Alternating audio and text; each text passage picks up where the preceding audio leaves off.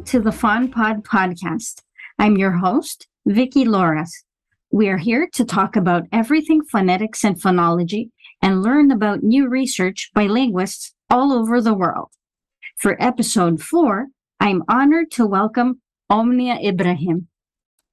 Let's talk about Omnia for a minute.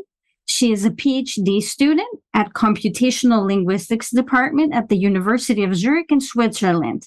Her PhD focuses on speech dynamics as a function of channel and listener variability. Since June 2020, she has been a research assistant in SFB 1102 project at the Language Science and Technology Department at Saarland University in Germany, where she is looking at the interaction between information density and channel characteristics. I'm also going to link to Omnia's pages in the show notes. Now, how did I meet Omnia? I met her in a face-to-face session in 2019 at the University of Zurich, where I was just a visitor and not yet a PhD student. Life happened that we also met later on in the same reading group where we still are together. And now I'm so happy to have her as my guest on the podcast. Omnia, welcome to the PhonPod podcast, and thank you so much for being my guest. Oh, thank you. Thank you for inviting me, and thank you for the nice introduction. It's a pleasure, and it's great to have you. Okay, so Omnia, can you tell us a little bit about how the connection happened between you and phonetics and all the interesting things you're doing? Yeah, it's actually by accident somehow. When I started, I was trying to find, to choose the university where I will go after my secondary school in Egypt. And it just happened that I met some people who are studying, they were studying phonetics at that time, and I chose it because of that. So it was totally random. But then once I started learning all about phonetics and linguistics, I just fall in love with the field and continue doing it for my undergraduate, my master, and now my PhD. So I really like the field. It's a field of phonetics. Oh, super. Very good. You're working as a research assistant at the University of Saarland in Germany. And very recently, last week, in fact, you published an article where you are the first author. Congratulations to you about this. Yeah, thank you. Can we talk about your article for a while? Yeah, sure. Okay. I'm going to mention the title and the authors if somebody is interested in reading it. And also I will link it to the show notes if that's okay with you. Yeah, sure. Oh, great. The article is called The Combined Effects of Contextual Predictability and Noise on the Acoustic Realization of German Syllables. And it's written by Omnia Ibrahim, first author, Ivan Ewan, Marjolein van Os, Bistra Andreeva, and Bernd Möbius, who are also your supervisors, the last two people, right? If I'm not mistaken. Yes, exactly. They are my supervisor for my PhD, and they are the PI of the projects where I'm currently working with. Ivan is also is a postdoctor in the same project, and Marjolein is a PhD student, but in another project related to SFB.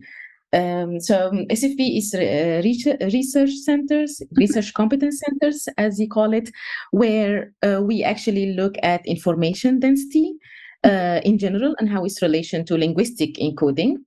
And there is multiple projects, and I'm employed in one of the projects. And my project is more related to phonetics structure, phonetic part. And actually, this article was the output of my work for the past 2 years in SFB, and I'm really happy with it.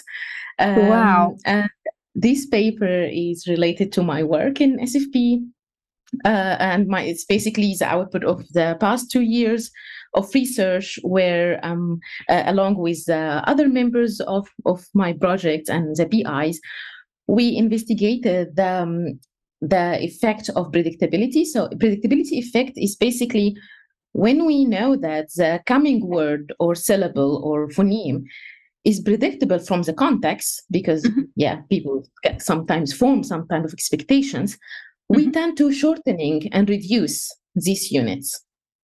And the other way around. So when the unit is totally unpredictable, so if the next word is totally unpredictable from the context, we usually tend to extend the duration for it and try to enhance it, because we want it to be more salient to our listeners.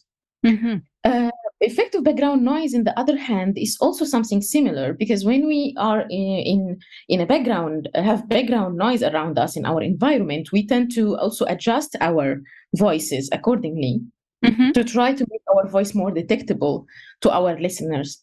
So the paper actually looking at these two types of effect, like, because both of them could lead to enhancement of our speech. So what will happen if these two sources of speech enhancement could occur in the same time, co-occur? So for example, if the next word is highly unpredictable, so I will extend the duration of this word. But then if I'm already speaking in noise, so will I also give like further enhancement, like further elongation of this word or not? And whether there will be some interaction between them. So I investigated that in our paper, and we didn't find any interaction. So basically the effect is additive, like we have some effect of predictability and then we have further effect of noise. And in our discussion, we try to give some explanations why we found these results, and maybe our conclusion could give some implications for speech production models and theories. So I hope that people will read it, and it's open access, so you can read it, and I hope that people will like it as well. Oh, super. I'm going to share it in the show notes, a link to it, so everybody, including myself, can read it. And thank you for explaining it in so much detail, because I'm sure it helps the listeners a lot, and me too, because I don't know everything. That's great. And it sounds so interesting too. Why did you choose German specifically to study for this phenomenon? First of all, because it's related to the project itself. So the project is on German language, and we as a project, we try to use to implement all our methods in German language, but also because we need to use some tools as well. Like, we are training language models, which we need a really large corpus to calculate predictability. And this was available for the German language as well. So because my project is actually, like, before I joined them mid 2020, but the project itself was started 2014. And wow. along that time, yeah, of course, they have like really long like also publications and long research line, and majority of it was in German language, which is quite actually nice to build on other people research as well. But for my PhD, actually is more broader. So because my PhD have like I did some other I have also some other publications related to other languages. So for example, I have some work in Catalan language, which is a language in Spain. I work with Swedish language as well, with data from Sweden, from KTH Institute. And I also, of course, because I'm Egyptian, so my native language is Egyptian Arabic. So also I have some publication in Egyptian Arabic. I think I guess this is the beauty of phonetics, right? That you can have the opportunity to implement your methods in multiple languages, and you will be surprised how languages are actually similar and different, and because it somehow shows it gives some information about the people themselves as well, right? And I think this is one of the reasons why I really love phonetics, because it gives me opportunity to look to different places and different, like, knowing more people, let's say. Oh, fantastic. You partially answered my next questions, which is a stereotype about linguists. As soon as people hear, you're a linguist, they ask you, how many languages do you speak, right? That's the most popular stereotype. And I knew that you speak English and Arabic as your mother tongue, and German too. but I didn't know that you have also done work in Catalan and Swedish. How did that come about? Can you tell us more? Do you also speak these languages? No, no, no. Actually, no. Actually, I don't also speak German. So actually, I'm a native speaker of Egyptian Arabic, and I speak English. Mhm. But that's it. So I don't speak German or Ah, Catalan or Swedish. I thought But you I speak a was little so bit of German too. No. I'm trying to learn now. I'm taking Oh, some courses, great. but I'm not in the level to speak the language yet. It's okay. Because I'm in Germany, so it's a nice language to learn as well. And best place is if you are in the country where the language is spoken. But I'm not. I will not say that I speak German yet. Oh, okay. Hmm. Um, but in the other hand, I think I was like really, really lucky that in all of these languages that I work with, like Catalan, Swedish, or German, I always have native speakers or even like at least people who are really advanced in this language, who are my co-authors in my papers, and it's really helped as well to understand the language a little bit because each language is special and it's not enough to just run like a script or a programming Hmm. script or something where it can extract all the values that you want, but also you need to have some understanding of the natural of these languages.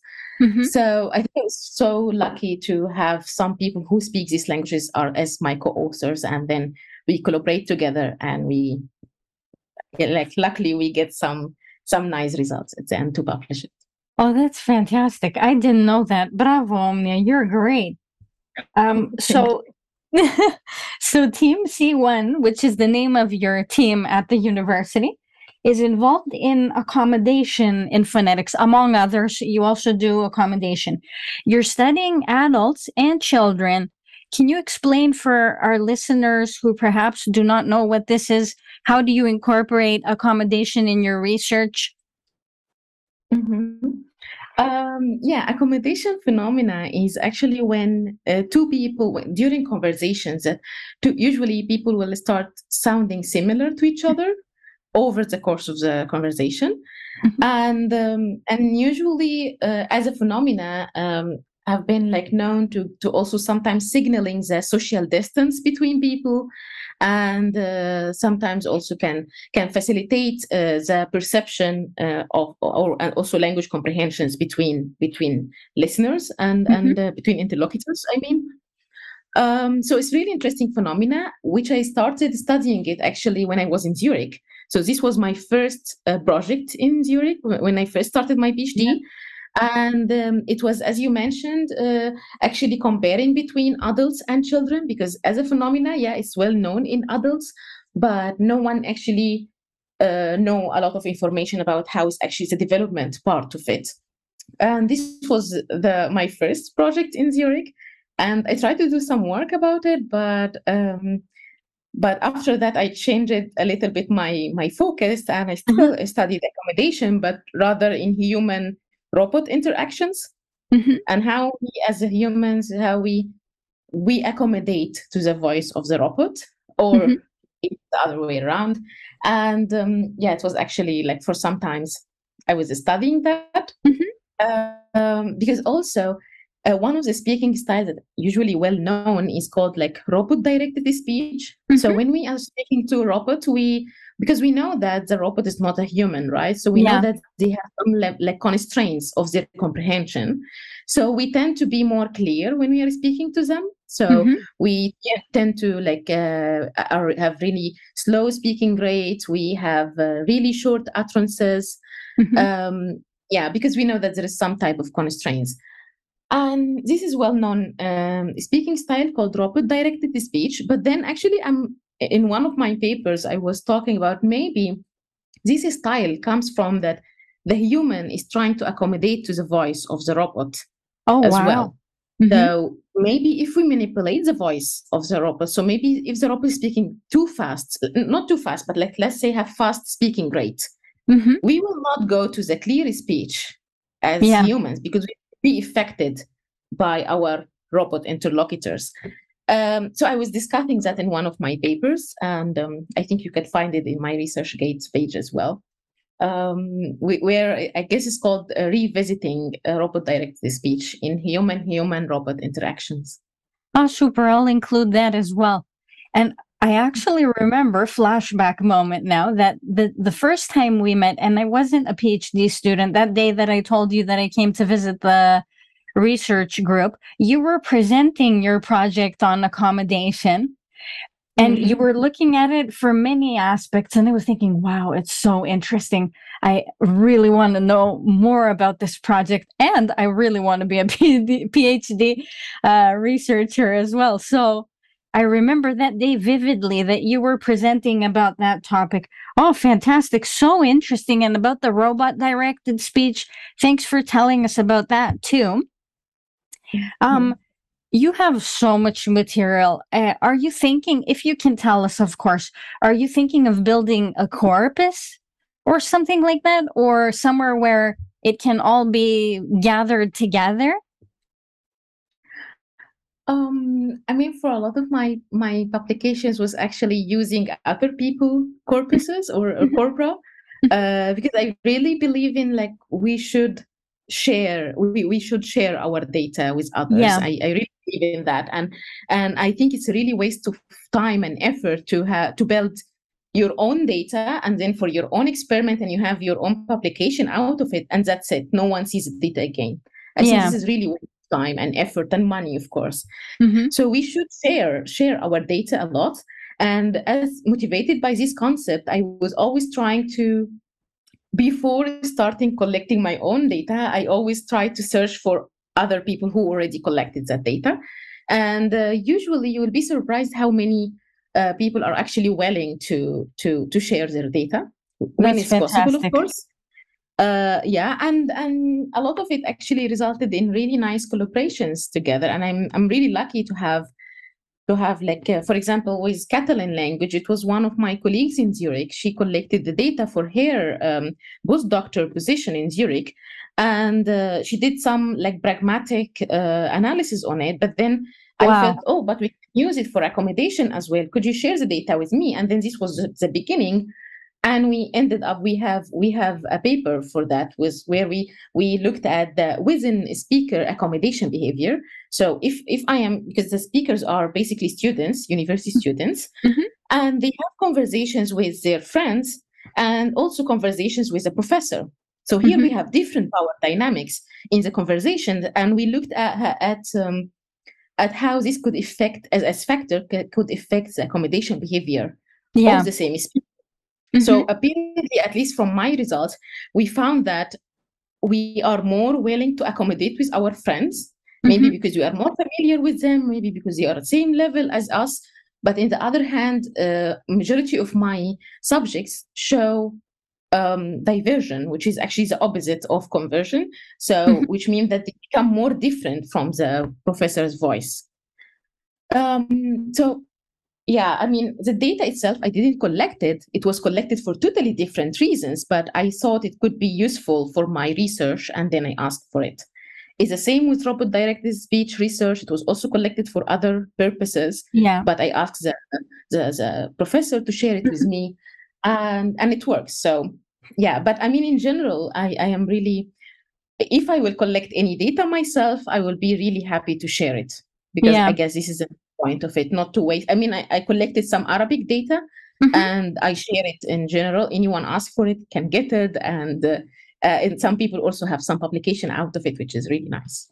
Oh, that's fantastic. Same here. I'm all for sharing because, first of all, why not share? And different projects come out of it, and you think, wow, this thing that I built and I wasn't sure if it would be useful for somebody else. And then you see just projects popping up from it. Mm-hmm. Oh, fantastic.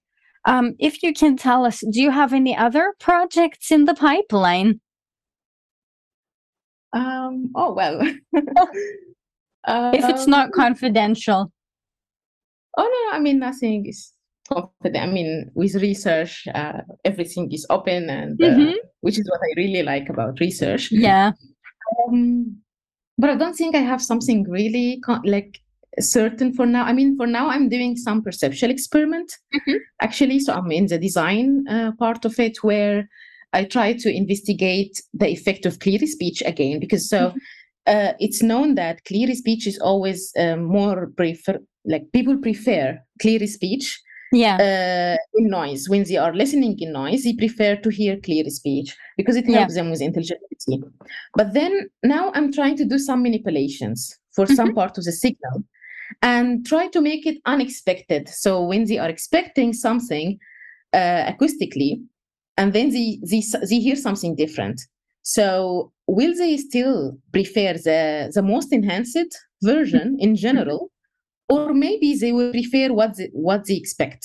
So they form their own expectations, and then when the signal exactly the same as the context, maybe they will prefer it more. So it's a preference test, and I'm still in the design part, so it will be really interesting to find what will happen next. But I think it will be really interesting, and it will answer a lot of questions as well, because we make some assumptions, and maybe it's not true. I mean, maybe not everyone really prefer clear speech. Maybe this is not the case. Oh, fantastic. Good luck with that. Is there a book or an article that you keep going back to that you could recommend to our listeners and to me, of course? About which topic exactly? Because true, there's so many. Maybe general phonetics or something more specific, a book that's one of your favorites. I'm not really sure if I have, like, if something comes to my mind now. No problem. Because it's really difficult to find the book, like the one and only that's somehow true. in a field.